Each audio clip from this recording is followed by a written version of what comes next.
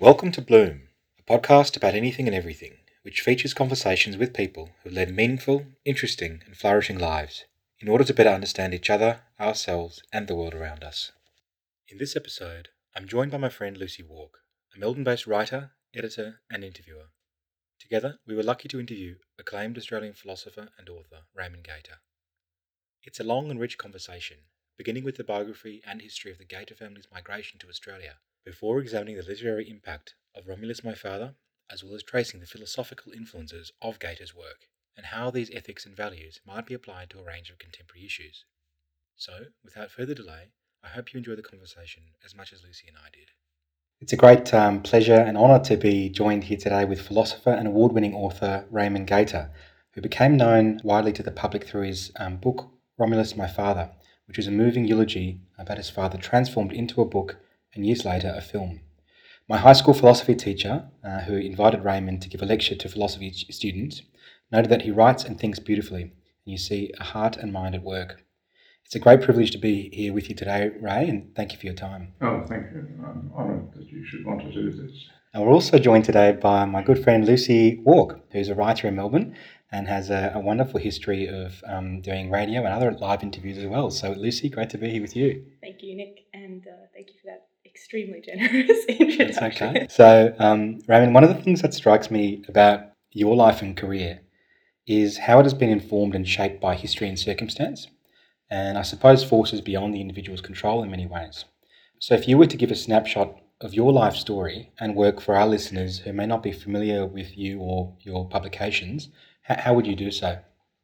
Well, I was born in Germany. That's important to a lot of my thinking, that I was born in Germany in 1946. And for a variety of reasons, mostly because my mother suffered badly from asthma and was advised that Melbourne, of all places, would be good for asthma. It's one of the worst places in the world. We came out in 1950.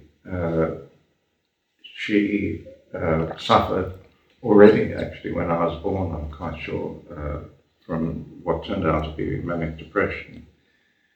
And symptoms of manic depression, not universally, but often tending to spend just a hell of a lot. And also a sort of heightened sexual desire, which often leads to promiscuity. And that led to my mother and father effectively separating when we got to Australia. She was in a camp in Bonegilla. We landed, both of us, three of us, went to Bonegilla. But my father, because of the conditions of his passage, was sent to work on the construction of a reservoir in central Victoria. And my mother stayed in Bonegilla, and people would come down to the camp in central Victoria.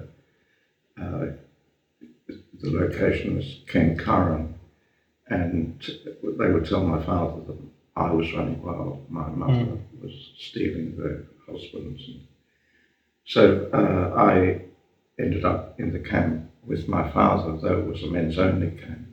But I was very fortunate in that he had met in that camp two Romanian friends. I should say, I didn't say this beforehand. My father was born in the former Yugoslavia, but in a Romanian village on the border, and he always considered himself to be a Romanian, and Romanian was his mother tongue. So he met these Romanian two brothers, one whose name was Panteleimon Hora, and the other, his name was Mitro Hora. Mitro was younger. And Panteleimon and my father shared night shift, day shift sort of rosters so that I could be looked after in this camp. But eventually the authorities said that I had to leave because children were not permitted in the camp, and so we managed to rent a dilapidated farmhouse in central Victoria, where my father and I lived for about 10 years, or a little longer actually. And my mother came occasionally to visit but to cut a long story short, she fell in love with Mitchell, Parton Moore's brother, and who had been a close friend of my father's.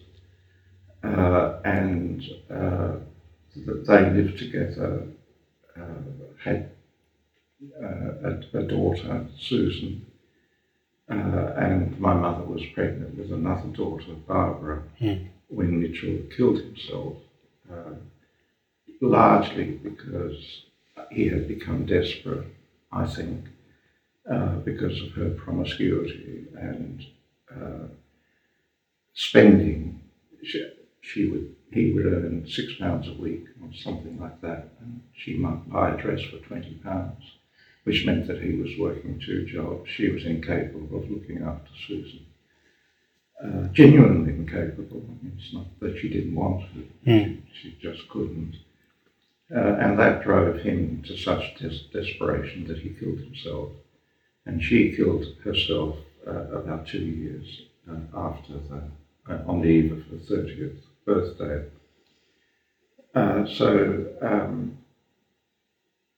When I wrote, interestingly, perhaps I might as well say this now, at this stage of the conversation, when I thought I should write about my life, having been encouraged by the response I got to the eulogy that I published, that I'd given at my father's funeral.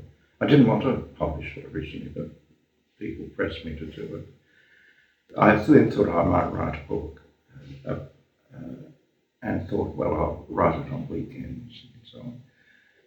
But what drove me finally to write the book, which completely surprised me, was that my daughter had given me a tape for my 50th birthday of music she liked and thought I hoped I would like and so on. And on that tape there was a song by a country and western singer called Emmylou Harris. And the song, its refrain was called Goodbye, and as refrain, I can't remember if we said goodbye. It's not a great song, but she has a haunting voice, and for whatever reason, it really got to me. And in this very room, I played it for a week on those quiet, you'll see behind me, and those quite big speakers, and all the glasses in that cabinet over there were rattling. Shaking, yeah.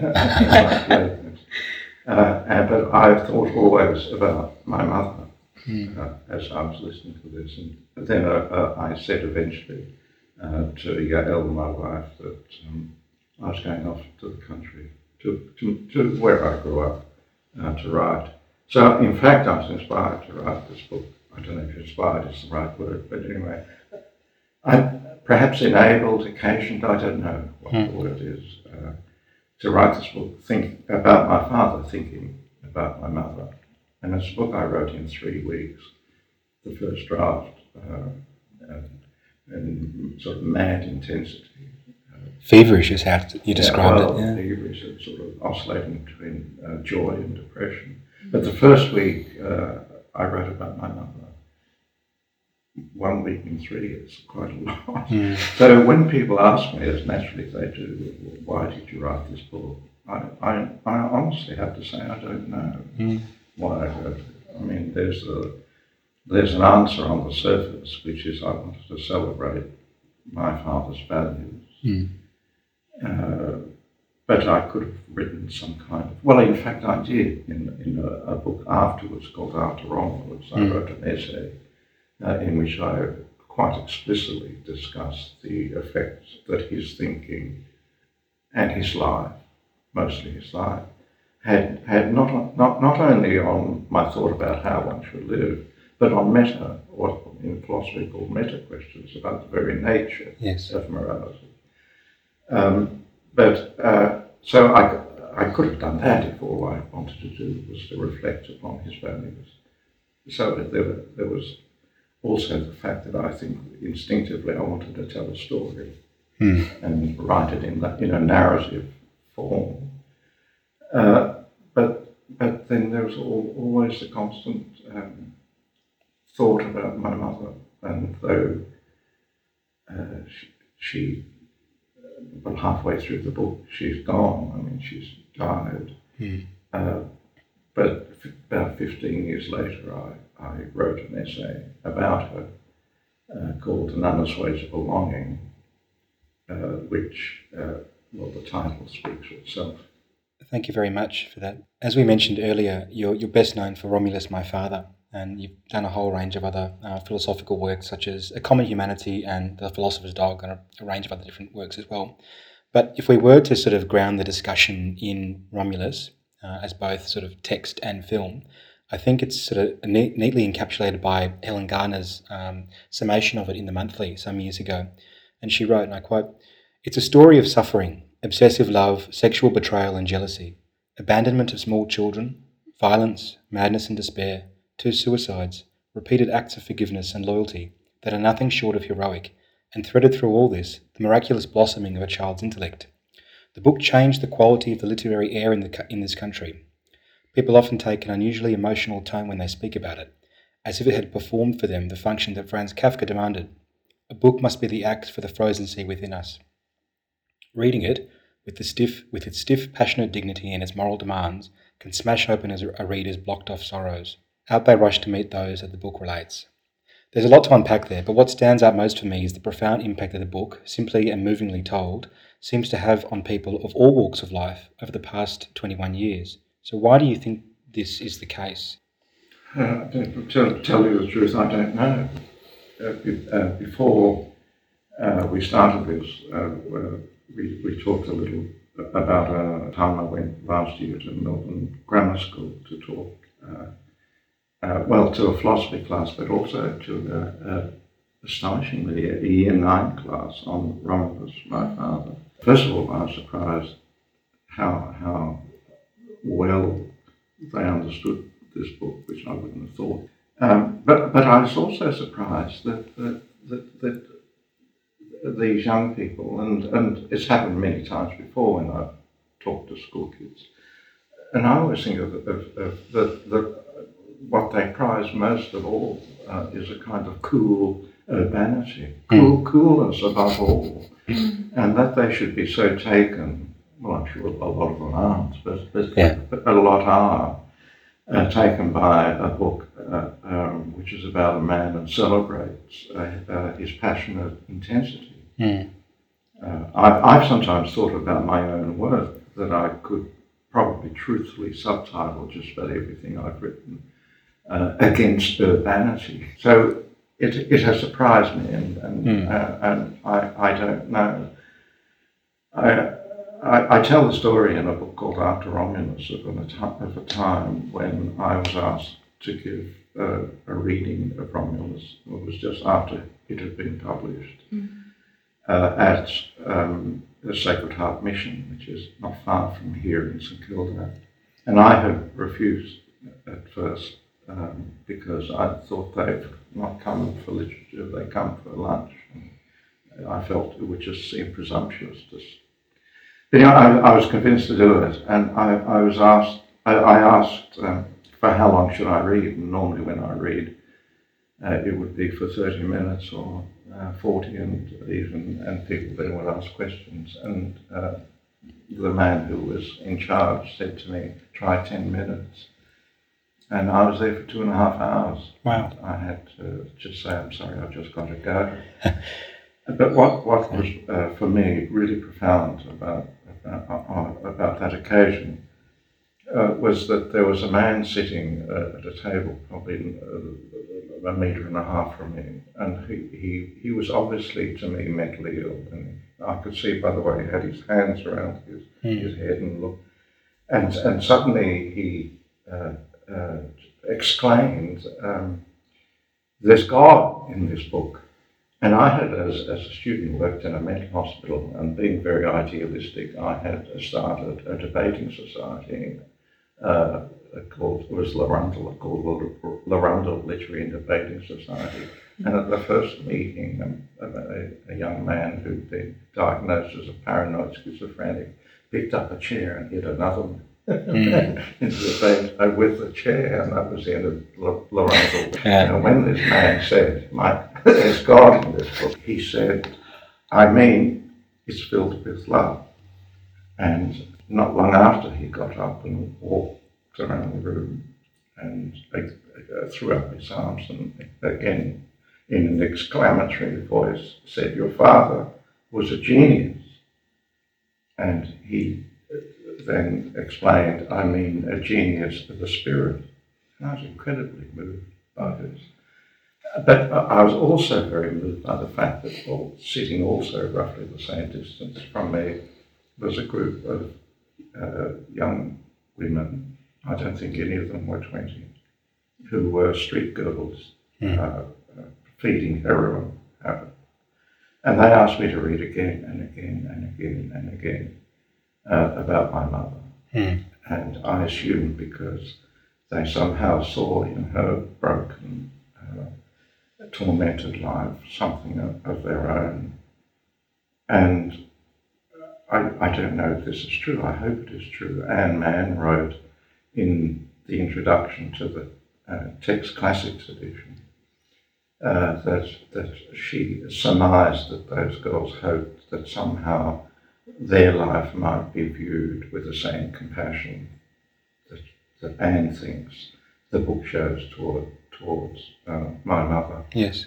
And the thing that apart from all that being very moving for me in itself, much more moving than anything else that's happened in regard to the book, and has mattered to me much more than all the praise and so on it's received, is the fact that I and this didn't occur to me straight away, but afterwards I realised that I had managed to find a voice in that book that could speak with to people who suffered really terrible affliction, and in a way that didn't condescend in any way to their affliction.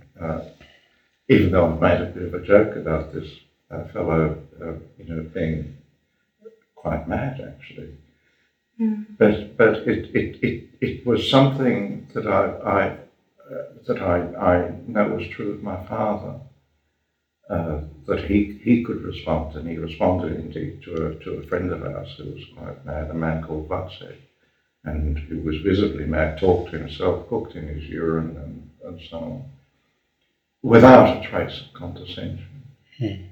Something I myself had consciously come to realise, although I must have instinctively realised it already as a boy, but I consciously come to realise, indeed after I'd written the book, and I was on a publicity tour with a couple of journalists from The Age, and I took them to where Wacek had lived amongst these two boulders that he covered with bits of whatever. And one of them said, "Did Wacek appear weird to you as a kid?" And I said, "No." And then afterwards I thought, why the hell didn't I think he was weird as a kid? He was weird. And I realised then that it was because, and it wasn't just my father was forward to had responded to Wacek without a trace of condescension, which if there'd been even a trace of it, I would have, with a kind of cruel sensitivity that children have realised that Wacek wasn't entirely one of us. Even though I would have liked him, because he was very kind to me and always was kind to me, and obviously I would have liked him, but I wouldn't have been able to respond so spontaneously without thinking to that question, was he weird, by saying no, had he not appeared to me in the light that my father's behaviour cast on him. So, and that has been, when I said before that I wrote in After Romulus an essay reflecting on what I had learned from my father, then that was one of the most important things I had learned from my father, and came to witness again in a much more dramatic form when I was a young man working in a psychiatric hospital. In one sense, what a beautiful thought that the ideal reader and the most prized audience for your work is not a critic or a professor, but is someone who that sense of affliction and the sense of being understood or compassionately viewed is most relevant to. I think it's unsurprising, having read the book and read the stories of Hora and Romulus, that might be your ideal audience. One thing that actually strikes me in that story that you were telling is that it reminds me so much of Simone Weil, who's a sort of philosopher, activist, mystic, who clearly has been a kind of constant thread in your work.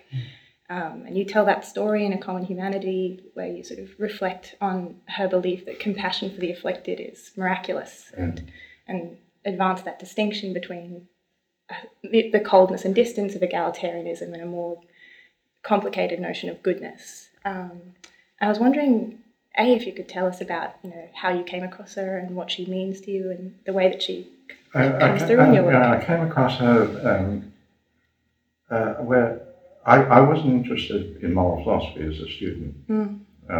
I went to England, in fact, to work on logic and metaphysics. Moral philosophy I thought was tedious, and I had no axe to grind about changing moral philosophy. So, but someone had recommended to me Iris Murdoch's book, The Sovereignty of Good, and which I liked, but it never occurred to me that I would go on to do moral philosophy. But she was very much influenced by Simone Weil. Then I read Simone Weil, and I responded immediately to her because of what she says about affliction. And the reason I responded immediately to her was because of an experience. Well, there was my father, of course, and Wojciech, and also because of the affliction I had seen in my father, and a time when he came indeed to my school. I tell the story more as Romulus, my father, and my father was quite mad. He'd been in a psychiatric hospital, and he came looking evidently mad.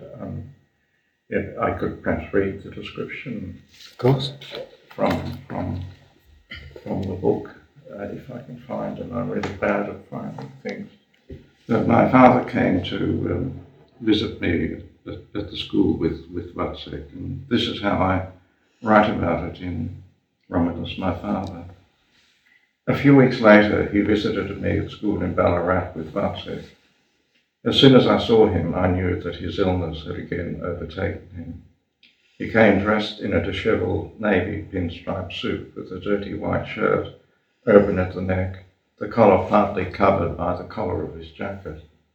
He seemed shrunken, stooped, not with age, he was only 39, but with the burden of his affliction. Most startling was his face, thin, unshaven, his eyes, not dead as is often the case with depression, but burning with the terror of his visions, all made worse by the fact that his almost shaven head made him look as though he'd come from a concentration camp. Wojciech walked beside him in an equally shabby beige suit and open dirty shirt, wearing as ever his beanie. He no longer had a beard, and his open, amiable face was covered in stubble.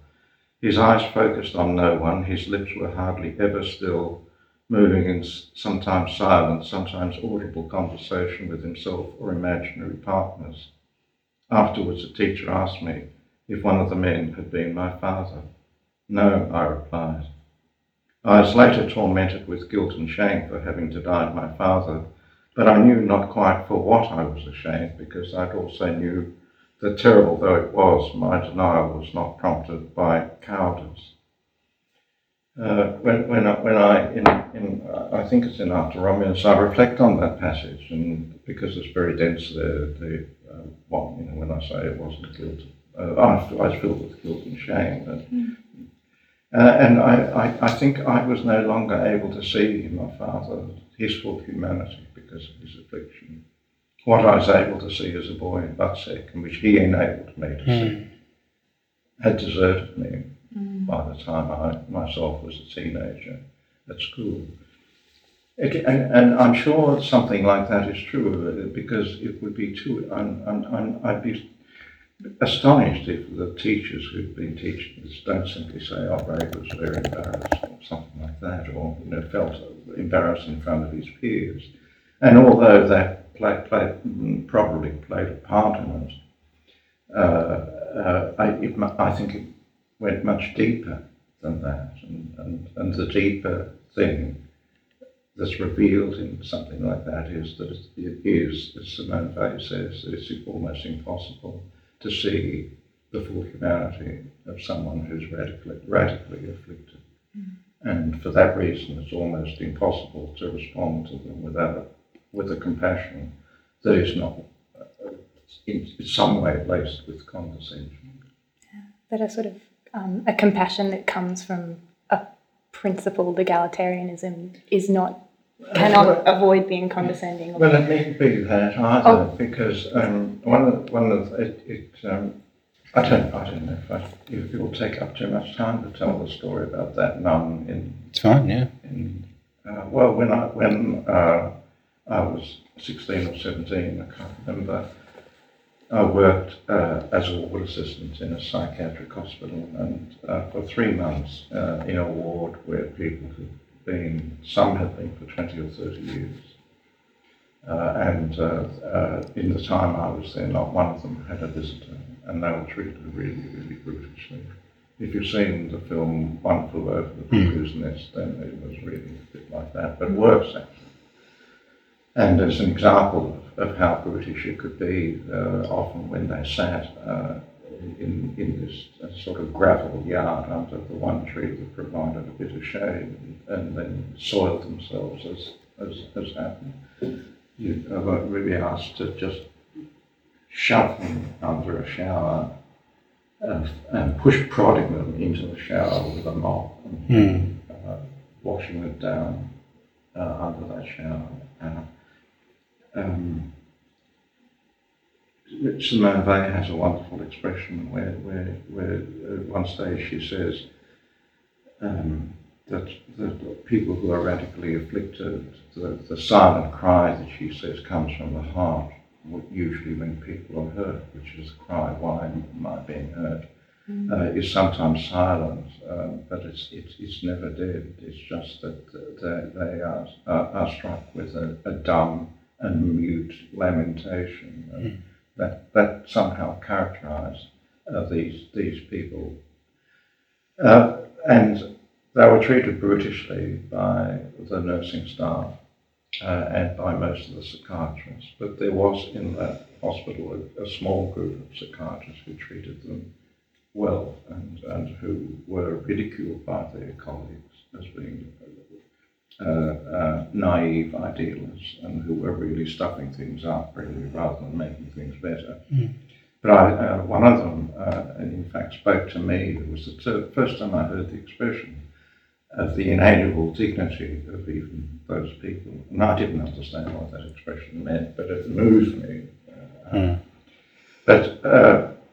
So I was very, very impressed by these psychiatrists, by their compassion, by their preparedness to put up with ridicule, by how hard they worked. But one day a nun came into the ward, and at first there was nothing at all remarkable about her, but when she started moving amongst the patients, I was suddenly wonderstruck by the fact that her demeanour and her tone of voice when speaking to them revealed to me that she responded to them without a trace of condescension. But the reason that I was so struck by that was that I had still before my eyes, even there, so to speak, the behaviour of psychiatrists, whom I had so admired, and I realised only when the nun behaved as she did towards them, that they, and I too, had responded to these patients with a kind of benign condescension. There was, I tell this story in A Common Humanity, and I've tried to tell it in other places because I keep trying to capture the right words in characterising my astonishment. I've sometimes wanted to describe it as an affront to reason. I wanted to emphasise that it's not merely that reason can't capture it, because I think it's true of all morality actually, that it's not underwritten by reason. So I wouldn't say, look, here's something that's astonishing because reason can't capture. That's why I sometimes use the word like an affront to reason, deeply and profoundly unnatural. And there was an occupational therapist in that hospital, and she, and I'm mentioning her in response to your remark about egalitarianism. She was a wonderfully warm-hearted woman, and she was very, very calm when these patients came to occupational therapy. But she too responded. I realised, again, only after having been a witness to the nuns' behaviour, with she too, the occupational therapy responded with an element of condescension. And when I describe her behaviour in Arte Romanus, I say I suspect she would have found it unintelligible that there was any other way properly to behave. Right. And I suspect she might have said, to suggest there's some other way to respond to them, other than with a loving but benign condescension, would be insulting to them, because that's the truth about their condition. And she might even go on to say, how can you be so stupidly high-minded as to pretend anything else? And so I've tried so many times to try to capture what was so astonishing and extraordinary about this, and why I've referred to my own response to it as a kind of active witness, which I would never want to say about ordinary moral things, even though I've spent a lot of time arguing with it. Reason won't underwrite our most basic moral concepts. But because I've written about her, and probably in this way, and because I've talked and said that what she revealed, if I wanted to talk about it, would be the inalienable preciousness of even these people. The reason I call it inalienable is because affliction can't take it away. You are not alienated from it by affliction. I've wanted to argue that in this kind of case, what we call the inalienable dignity of human beings is revealed, in fact, in that kind of saintly love. And the reason I have, later on in my work, though I haven't yet published it, I'm writing a book for Columbia University Press, in which I'll write about this, have been so resistant now to talk of inalienable dignity, is because it's always inflected in an heroic key. And in fact it's been used in political struggles against oppression precisely because of that heroic key. And because but I want to say it creates the illusion that no matter how, so Hervé again has this expression that some people suffer such affliction that they're on the ground writhing on the ground like a half-crushed worm. That's the position that people can be reduced to, and to pretend that in that position they could open their shirts, as it were, like Superman used to open. Clark Kent used to reveal the S, but not an S, but a big D. The dignity that though you've lost anything that people would call dignity, and so manifestly they've lost it, you've got a dignity that you can't lose. I think that's an illusion, but a very noble illusion. But it's the concept. But the concept of nobility itself is a concept in a heroic key. And this is what I learnt in that hospital. That those people weren't. However you might respond to the nun's behaviour, it wasn't revealing the heroic dimension of such people. Because of this, people have thought I'm a Protestant Christian, but I keep saying I'm not religious, and Though I do think that it's probably partly in the history of Christianity and the deeds of saintly love that we've been able to affirm such what would seem a kind of ridiculous thing. To affirm anything beyond what this wonderful social occupational therapist, that there could be something beyond. But because I think it's so astonishing, I wouldn't want to criticise the occupational therapist. I think it's in a common humanity. I actually say the nun's behaviour showed up the psychiatrist. I would not say that anymore, because that sounds like a criticism of them, and it doesn't capture, as it were, the distance, because it makes it sound as though they're on a line and the nun's a little bit further up the line. You know, a superwoman of compassion, where they were just ordinary mortals. The occupational therapist a little lower, and the nursing staff right.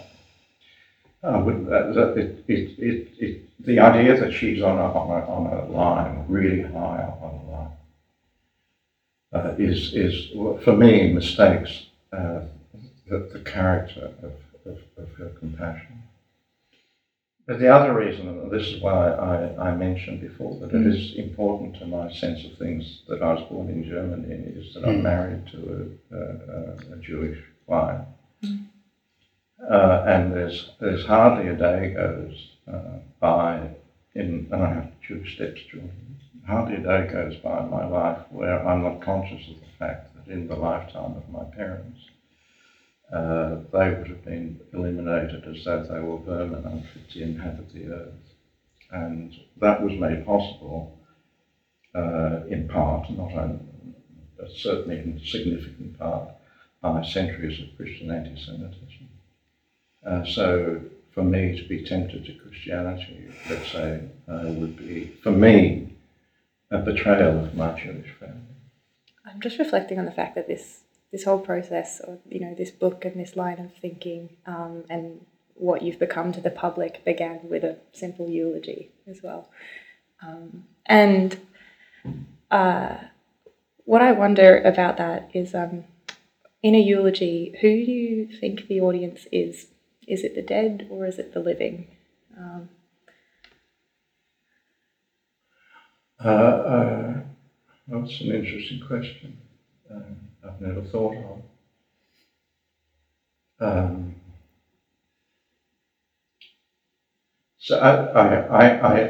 Well, let me first of all say that I think you can, the dead can be an audience. And I try to argue in my work that the dead can be irreducibly the object of our obligations, our pity, and so on. And that we ought not to think that this depends on any belief in their having survived their death or anything like that.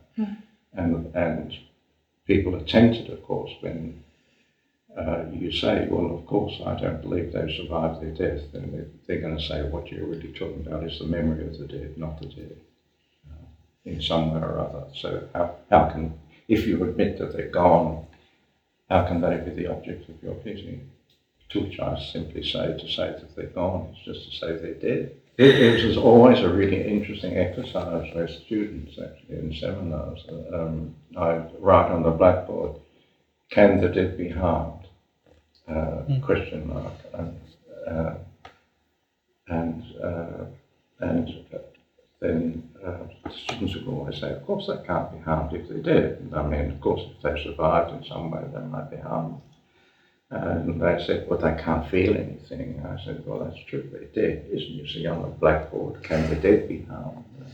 Then they say, well, how can they be upset by anything? And well, they can't upset. They're dead.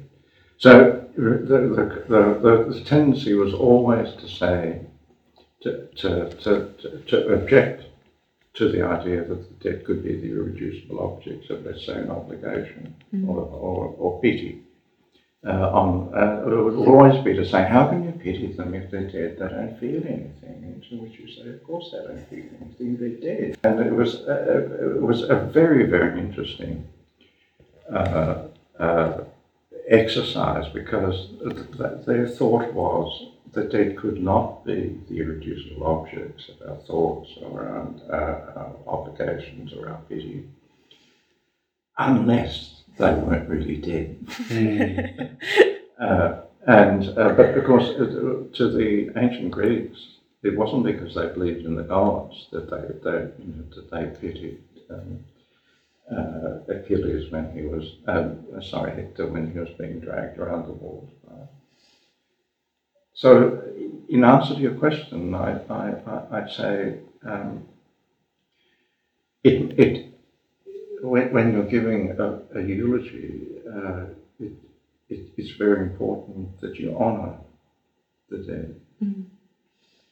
And what that demands by way, well, of this respect, that you don't dishonour the dead. But not necessarily because they can feel. I want to say that doesn't mean dishonour their memory, which is quite different. Or let me put it, if you're dishonouring their memory, that is by saying things that are untruthful about them. What's wrong about that is you're dishonouring them. So what the consequences of that are for truth-telling in a eulogy, people can argue about. Mm. I think everybody's prepared in the case of a eulogy to allow a little latitude for the exaggeration of virtue. But there comes a point in which, if for the sake of your audience, your eulogy is quite untruthful, then I would want to say the person for whom that eulogy is being given is being dishonoured.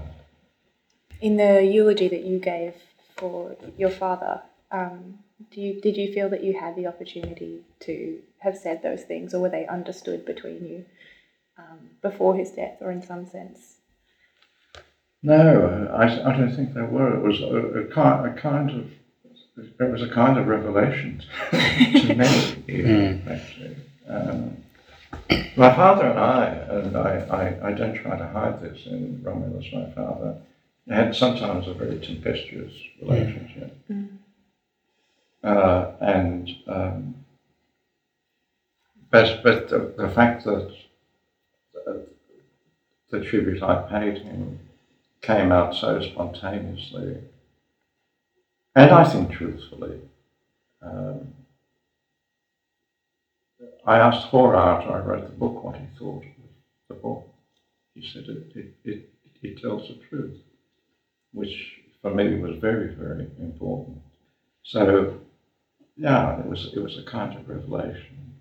The thing for me about the end of the book is when you're saying to your father in German, I love you, mein Vater, I love you, mein Vater, and then the last words that essentially your father heard before he passed on.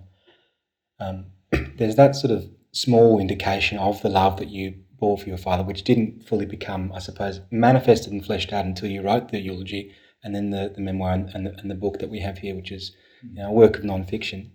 And it is a huge gesture to honour the memory of your father. But I think even in that sort of those final moments with your father and that understood affection and love that you had while living, that strikes me as being quite mould breaking. I think in a lot of Australian society in which relations between men, especially fathers and sons or friends, are often sort of almost exclusively sort of non-emotional. We sort of are afraid to step into that space. And one of the amazing things that I think that your work has done in selling so many copies and becoming sort of so widely known and part of the lore of Australia, and even it's been translated as well, is to go back to Lucy's point as well about intended audience. Giving your father a sort of a life beyond death through memory, but also help to expand the possibilities of masculinity, I think. Well, I hadn't thought of that. Certainly wasn't my intention to do it. But, if anything, as I've already indicated, writing Romulus, my father, has made it absolutely clear to me that authors aren't the best people. Certainly their views on their books of this kind and can't be authoritative. In a book of philosophy, if someone says, I don't think this argument is any good, I'll say, well, tell me why, and I'll either accept that it's not or argue that it is. And it's relatively simple. But in a book of, like Romulus, My Father, if somebody says to me, well, I find your writing about your mother quite cold, which some people have said, then I can, or the only thing I can say is, well, I hope you're wrong, and say others don't find it, but there's nothing I can do which is the equivalent of saying, tell me why you think this argument is not a valid argument. Or tell me why you think the facts are not as I planned them to be, or whatever.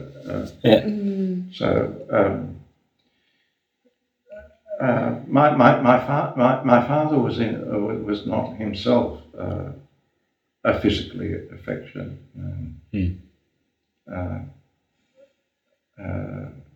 Certainly, I mean, not to me.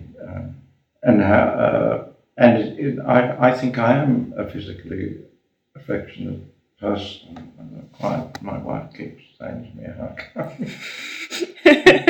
you emerge like this?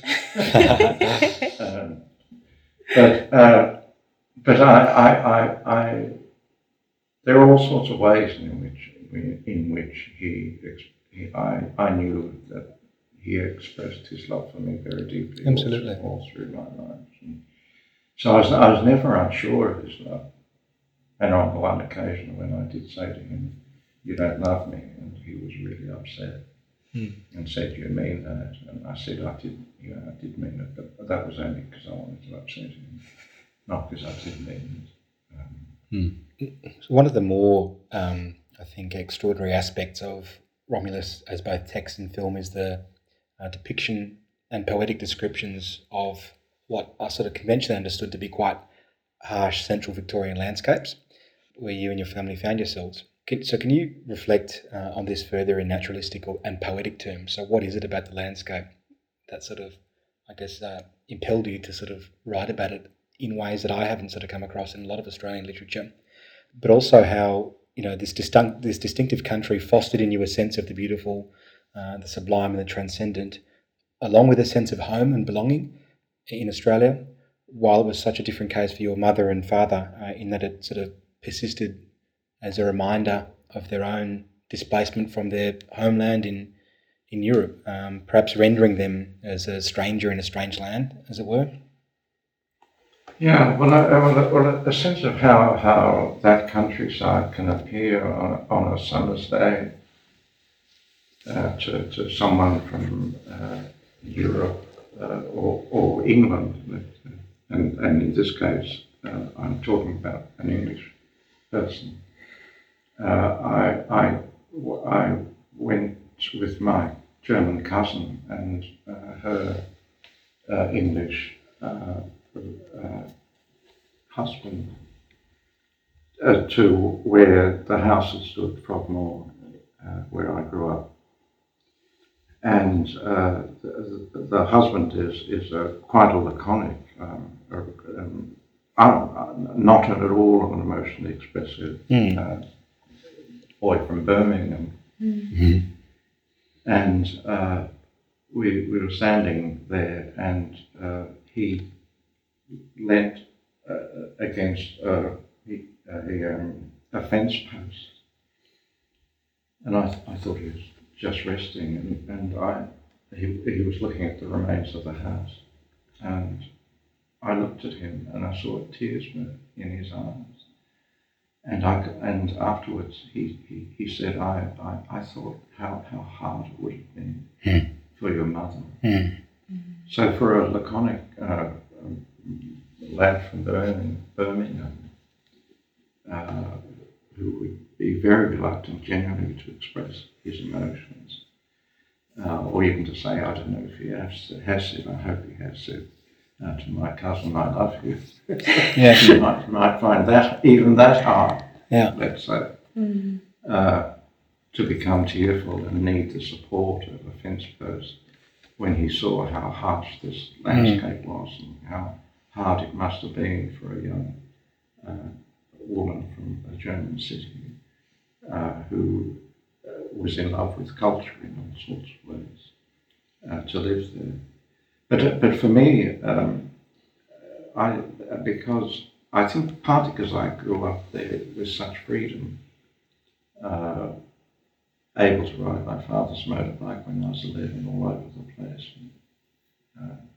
I'm sure it was in part because at 11 years old I had an epiphany. When I went to shoot some rabbits, all my friends killed rabbits. They were a real pest. And you could get 2 shillings for a pair or something like that. And I was a bit embarrassed by the fact that I was not that kind of country boy, so I thought, well, why not? So I took my father's rifle and his motorbike, I was 11, and drove to this spot and walked up this hill. And it was about 5 o'clock on a summer's afternoon, and the sun lit up the long yellow grasses that were swaying in the wind, and it's a rocky sort of landscape, so they're very impressive boulders everywhere too. I just suddenly fell in love with it. And as I say in Romulus, my father, I was awakened with a kind of shock to the beauty of the natural world. It harks back to that Iris Murdoch sort of notion of transcendence through nature as well. Yeah, I don't know. Yeah, I rather regret using the word transcendence. Like a mystic, transcendence at that point, because it can carry sort of mystical overtones that I'm not so sure that I want, and I don't want it to feed into people's idea that I'm really a closet Christian.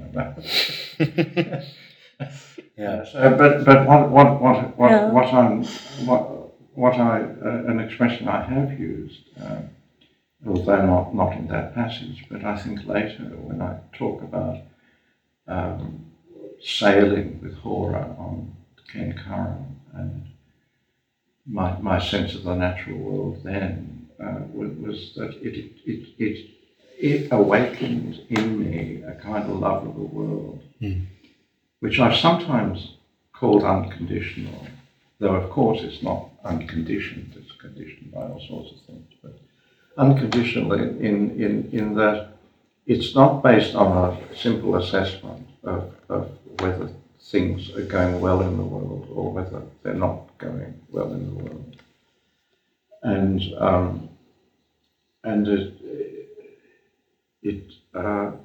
it seems to be one of the most important things if one can encourage in young people a love of the world.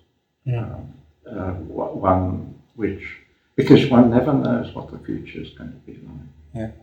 One never knows whether one's going to end up living in a dark age where the amount of evil in the world could make you curse the day you were born. And that's why on the one hand it might sound airy-fairy, but on the other hand, and this can be done actually through, it's not just the natural world, it can be done through art, for example.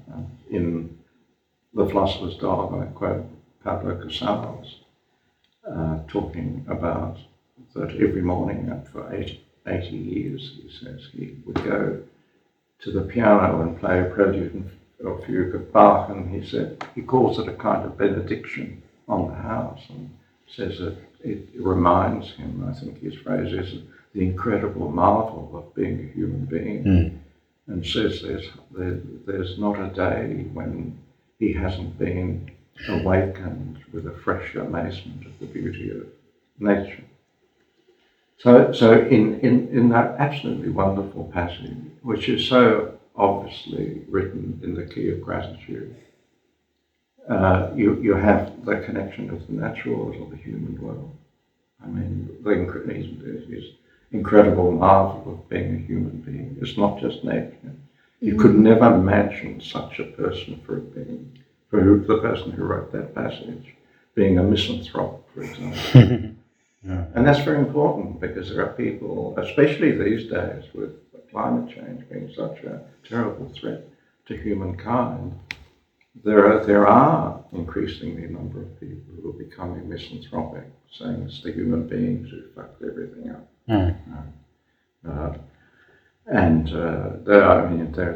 There's transhumanism, posthumanism, and in all sorts of ways, the ethically inflected ways in which we talk about humanity, like in the expression a common humanity, are being in one way or another undercut. So what I think is wonderful about that passage from Casals is it brings together, if you like, a transcendent, but all I mean by this now, that it transcends any assessment of whether the good in the world is outweighing the bad in the world. That's all I would really mean by that. And I've sometimes quoted in this connection a passage of Wittgenstein's remark on his deathbed. He says to his doctor, tell them, meaning his friends, that it's been a wonderful life. And the person who reports this, Norm, is a student of his, Norman Malcolm, in his memoir, says how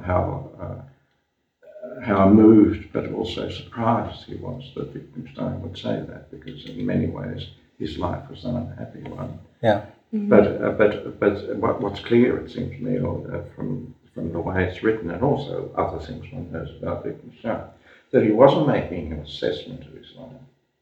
He wasn't saying something which would make it logically or conceptually appropriate to say, even if it might be presumptuous, but still conceptually appropriate to say, come on, Wittgenstein, you sure was wonderful. It wasn't just, I mean, really, realistically, it's hard to say it was good.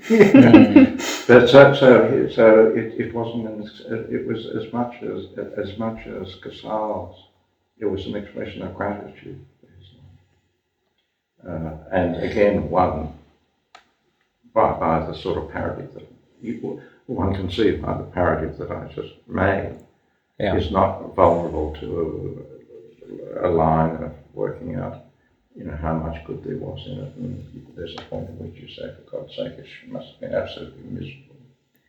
I was just remembering the final tweet. It's all been bloody marvellous. Mark.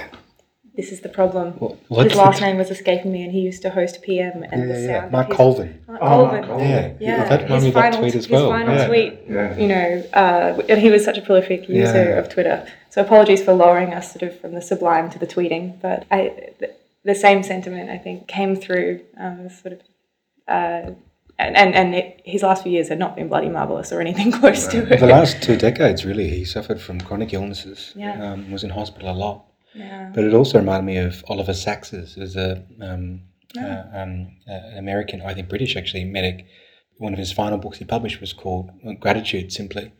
But at the end of his life, and I think he died prolonged death from cancer, was an overwhelming feeling he had of gratitude for being a sentient being on this marvellous blue planet. I think that sort of sentiment is echoed in Colvin, but also through what you referenced there as well. You're writing a book about gratitude or it's around a book the theme? About people who really matter to me. Yeah.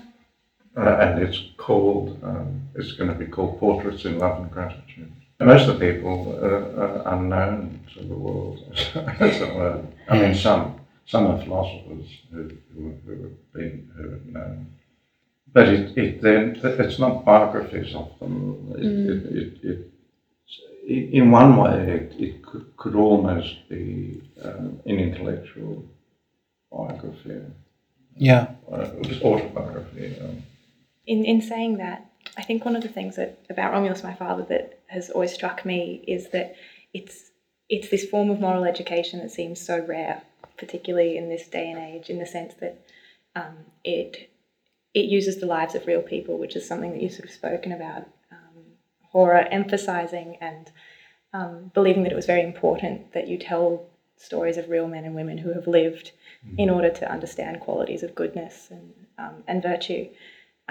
So that part of it has always seemed very sort of different to the time in which we live, and also the fact that it celebrates lives that were not lived on a grand scale either, and it doesn't celebrate people who achieve celebrity or fame or power, and it doesn't occur in a fantasy world. It doesn't use sort of religious figures. It tells those stories. Do you feel that that's a form of moral education that is lacking, or that we could use more of? Well, I think we learn through being moved by examples that strike us as authoritative. And I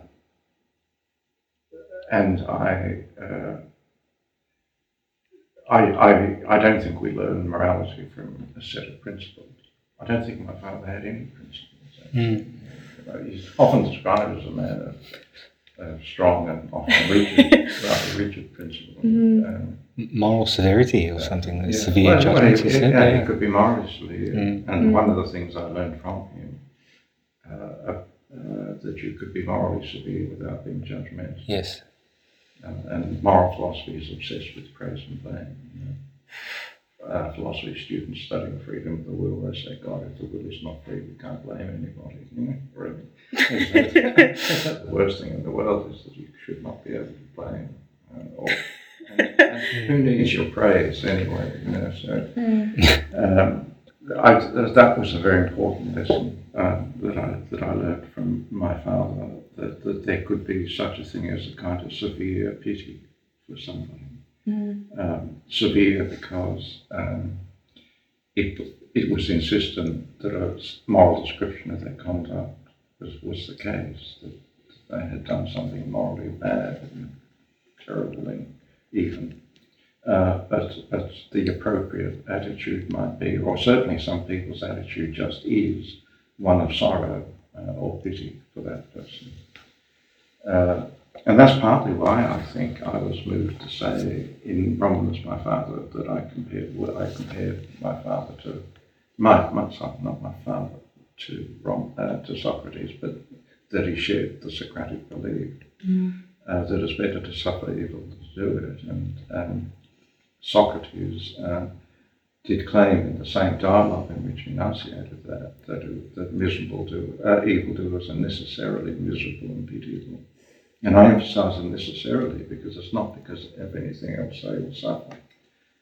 And there's in fact a wonderful moment in that dialogue which philosophers often miss because it's a literary moment. I mean, what's powerful is its literary quality, where Socrates has enunciated the idea that it's better to suffer evil than to do it, which his interlocutors are just incredulous that anybody could think something so stupid. And one of them, Polus, says to him, "Come on now, there's this tyrant Archelaus, and he's done terrible things. He got to power by putting his brother down a well, murdering his brother.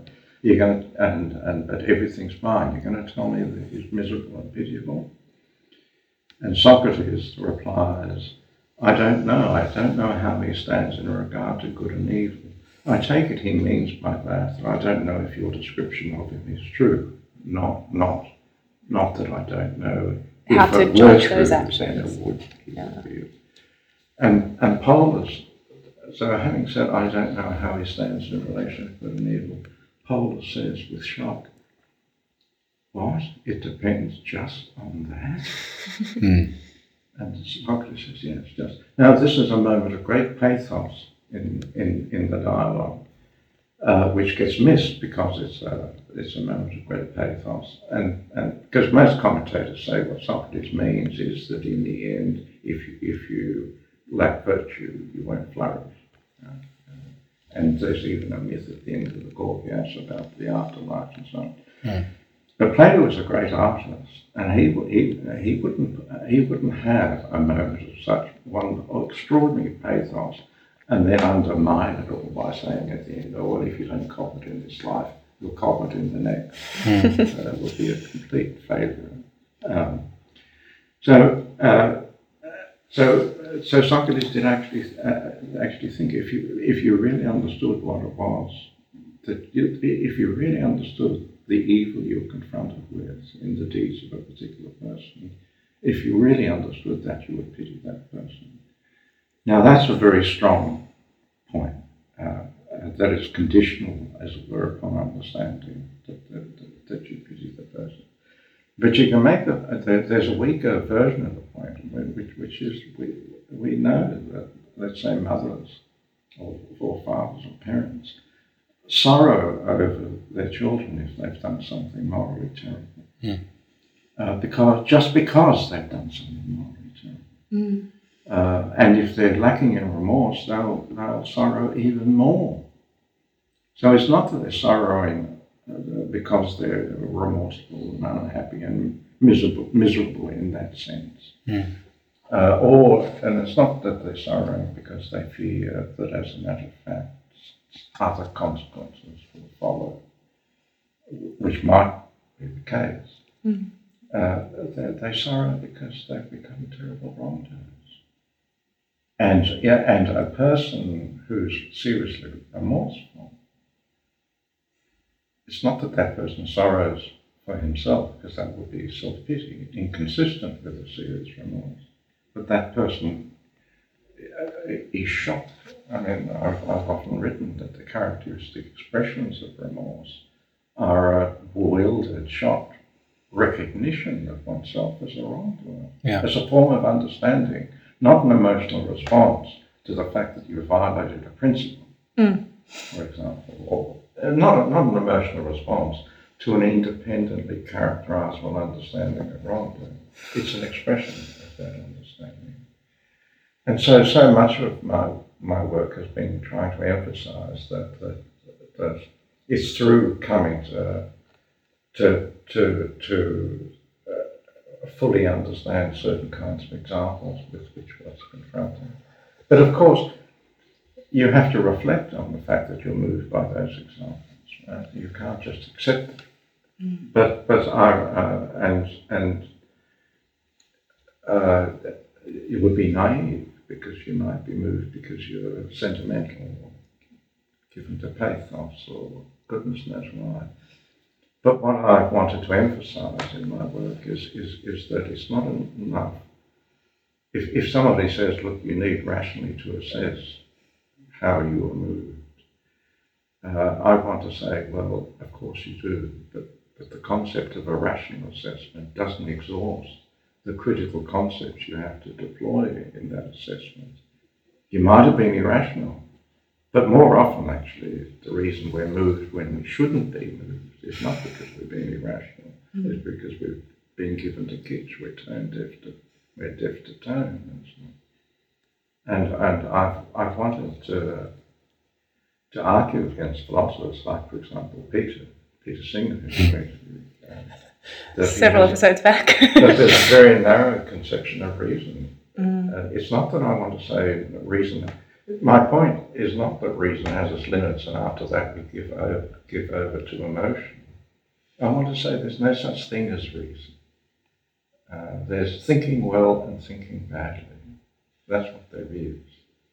And whether you're thinking well or badly depends on what you're thinking about. What kind of concepts govern thinking about this or that domain of reflection. And if you come out of the theatre and say, God, I've really come to see something. I've never understood this before. Never, or sort of understood it, but not so deeply. Then I might say to you, yeah, I know you feel that. You're always yielding to your sentimentality. Every time we go to the theatre together, you come out saying this and this and this. Now, I might be right, I might be wrong, right? But that's a concept that needs to come into play in a critical assessment of how we are moved by art in one. And what's striking, if you do any course in moral philosophy, in the English-speaking world at any rate, there'll be lots of talk about reason, moral objectivity, are moral judgments true, are they false, are they objective, are they not objective, and all that. But you won't hear a discussion of what do concepts like you're being sentimental, you've yielded to pathos. What role do they play in our assessment of whether you're thinking badly or well or badly? Of whether, to take the big Socratic category, whether you're being legitimately persuaded. right? Or whether you're being illegitimately taken to, even if it's a true belief. Mm. I just wanted to emphasise that because I don't want in any way to be taken as someone who's a kind of irrationalist. Yeah, or an advocate for a false distinction between reason and emotion. No, something along those lines. And I'd say let's get rid of the concept of reason. Rationality has its place, a limited place. It's really important. I take it as just obvious that you have to try to be rational. I take it should be obvious too if we actually reflect on the concepts with which we assess whether we've been rightly persuaded to believe something or to make a claim to understanding something more deeply, that we need other concepts as well to assess that. And when people get moved by someone like Trump and so on, it's not just because reason has deserted them and been thrown into a ditch. It's because they... At the outset of Romulus, you cite Plato, who said that those who love and seek wisdom are clinging in recollection to things they once saw. You go on to list how many of the virtues and qualities of character that defined your life you learned from observing and emulating both your father and Hora. South African novelist J.M. Coetzee later noted that Romulus comes to serve as a lifelong moral compass to you, and via you, to us as readers. This is all neatly encapsulated by the image of the bees being given life by light and heat, which frames the film, which is reminiscent of Plato's famous analogy of the sun, with the sun as representative of the life-giving good, which is kind of like what Romulus and Hora were like to you. Could you reflect on Plato's influence on your writing and life? Well, there are a number of issues there. One is the metaphor of vision and light in the sun. And in fact, someone's wanting to write a book about my work, in which is, I think, the title is going to be something like seeing, I don't know, seeing the world is okay, or some. Anyway, the thing is on emphasis on seeing, and in a way, look, it's very natural to say to see the world this way, and in fact, I say, I came to see Vatsik in the light cast. Yes, he did say. Yeah, that's right. Yeah. But on the other hand, I really want to emphasise speech, because I think I learned from my father and from Horan through their conversation what it was to be able to be someone who has something to say, and that conversation, as in the loaded sense in which we speak of conversation. We said last I had a real conversation with somebody. Last I really found someone to talk to. Through my father and Hora, but especially through Hora, actually, I realised how fundamental the possibility of such conversation, how fundamental to the possibility of such conversation is the idea of what I have called a call to seriousness. That no matter how light-hearted a conversation may be, at any time something could come up and someone might say, for God's sake, how can you say that? I never believed you would say such a thing. And then there has to be a response to that, and I've called it an individuating response. You're really called then to speak out of your mind, because you can't just say anything and someone says, for God's sake, stop talking off the top of your head now, this really matters. Kierkegaard has this wonderful expression of living your life, your own life and nobody else's. And when you call somebody seriousness, that's what you're asking them to do. And it's a place for the idea of authenticity. And I actually think this gets quasi-technical, but if you ask what gives normative authority to concepts like sentimentality when they function as criticisms of thought, not feeling. If you come into the theatre and say, I came to understand something, and I say, yeah, and you think you did, it's being sentimental, I'm not criticising your feeling, I'm criticising what you now claim to believe. Yeah. So if you ask what gives normative authority to that, the question being analogous to what gives normative authority to the concept of irrational, right? Or what gives normative authority to the concept of an invalid influence, right? Well, I'd want to say what I'm calling a call to seriousness is partly what constitutes the normative authority of those concepts as critical concepts, by which I mean concepts which we use to assess whether we're thinking well or badly. So in that sense, conversation becomes utterly fundamental to the kinds of assessment, for example, of our response to someone's example. So when Aristotle says, if you want to know what justice is, look to the just man.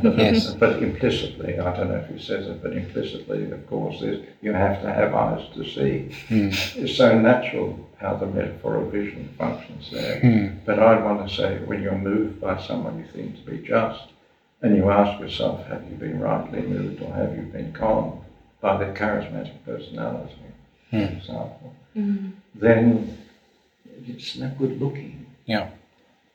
Then you have to reflect. So I disagree. I disagree very much with Iris Murdoch about this when she says there are two big metaphors in philosophy: the metaphor of vision and the metaphor of movement. That may be historically right. But her big example of this, which has become really famous, is in a kind of polemic against Wittgenstein's private language argument. She gives the example of a woman reflecting on her daughter-in-law, and the woman is M, and the daughter-in-law is D. And M had thought that D was always a bit vulgar, a bit noisy, a bit this and a bit that. And the example is of M just through reflection and attention, but nothing else, changing her view of D. But of course, I mean, what Murdoch doesn't think of here is of what D might think of and rethinking. And D might come up and say, for God's sake, you're so fucking arrogant. First of all, you thought I was a stroppy bore. Now you think I'm this and that. None of it was talking to me. You could have come up to me and said, hey, anyway, you could have, to put it in my language, you could have called me to a certain kind of seriousness when you're just there fuming over what you thought to be my vulgarity. But then you get away from vision, you get into dialogue. So the call to seriousness almost always necessitates conversation, or Yeah, I give an example of this in After Romulus, talking about Hora, where, do you know? I do. I've been wrestling with the essays in After Romulus all week, and this is one of the ones where I'm really glad that you're actually talking about it, because I think it's interesting, and it's a nuanced point as well.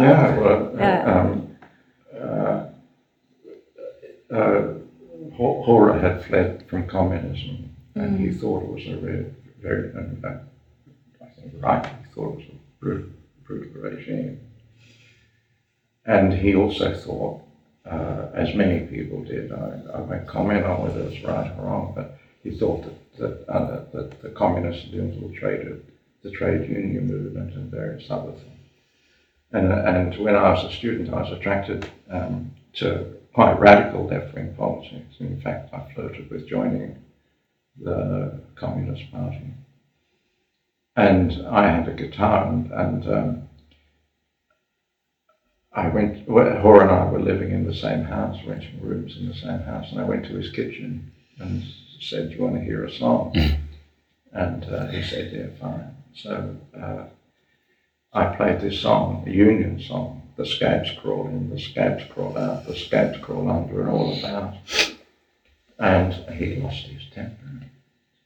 So this is what university education does for you. Don't you know that the Union's infiltrated by the communists? Don't you know what brutal mass murderers the communists have been, or in the Soviet Union and elsewhere? And he knew, of course I knew, because he told me. And he didn't speak to me for about 3 months. They were in the same house. And though I went into his kitchen a number of times trying to... Now, it's natural to take this as a simply example of a man turning his back on you, saying, I won't speak to you again in that tone. But I'm quite sure it wasn't that. It was just Hora felt, if I could be so superficial as not to care that I was singing the praises of mass murderers or people associated with mass murderers who themselves didn't care about the mass murderers. If I could be so superficial, what could we ever talk about? Because, and you might say we could talk about all sorts of other things, right? Which of course is true. But the point I wanted to make about conversation is we might talk about anything, but it might come up at a certain point where someone says, "Well, how could you think that?" So he thought that what he had valued so much in our relationship, he thought, at least for some time, been made impossible. Because he thought I could never be brought to a seriousness because I have revealed myself to be so superficial about something so fundamentally important as the lives of thousands of people. Yeah. So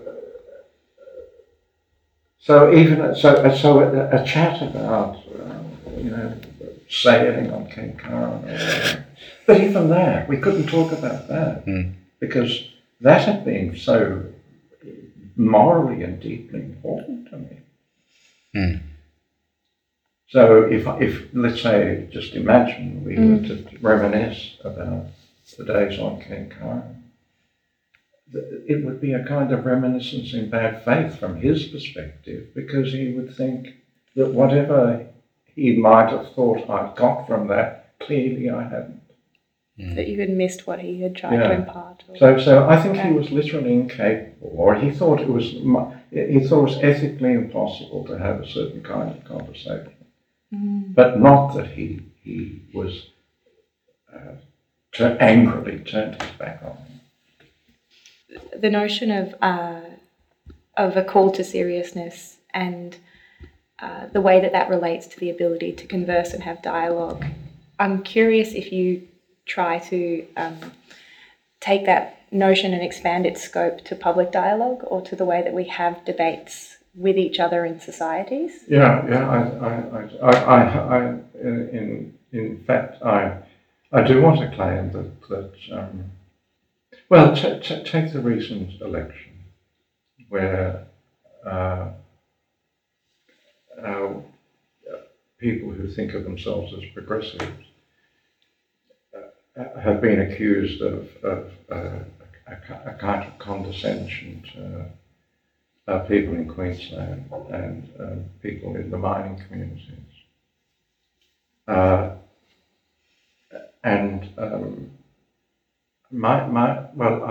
me tell a story that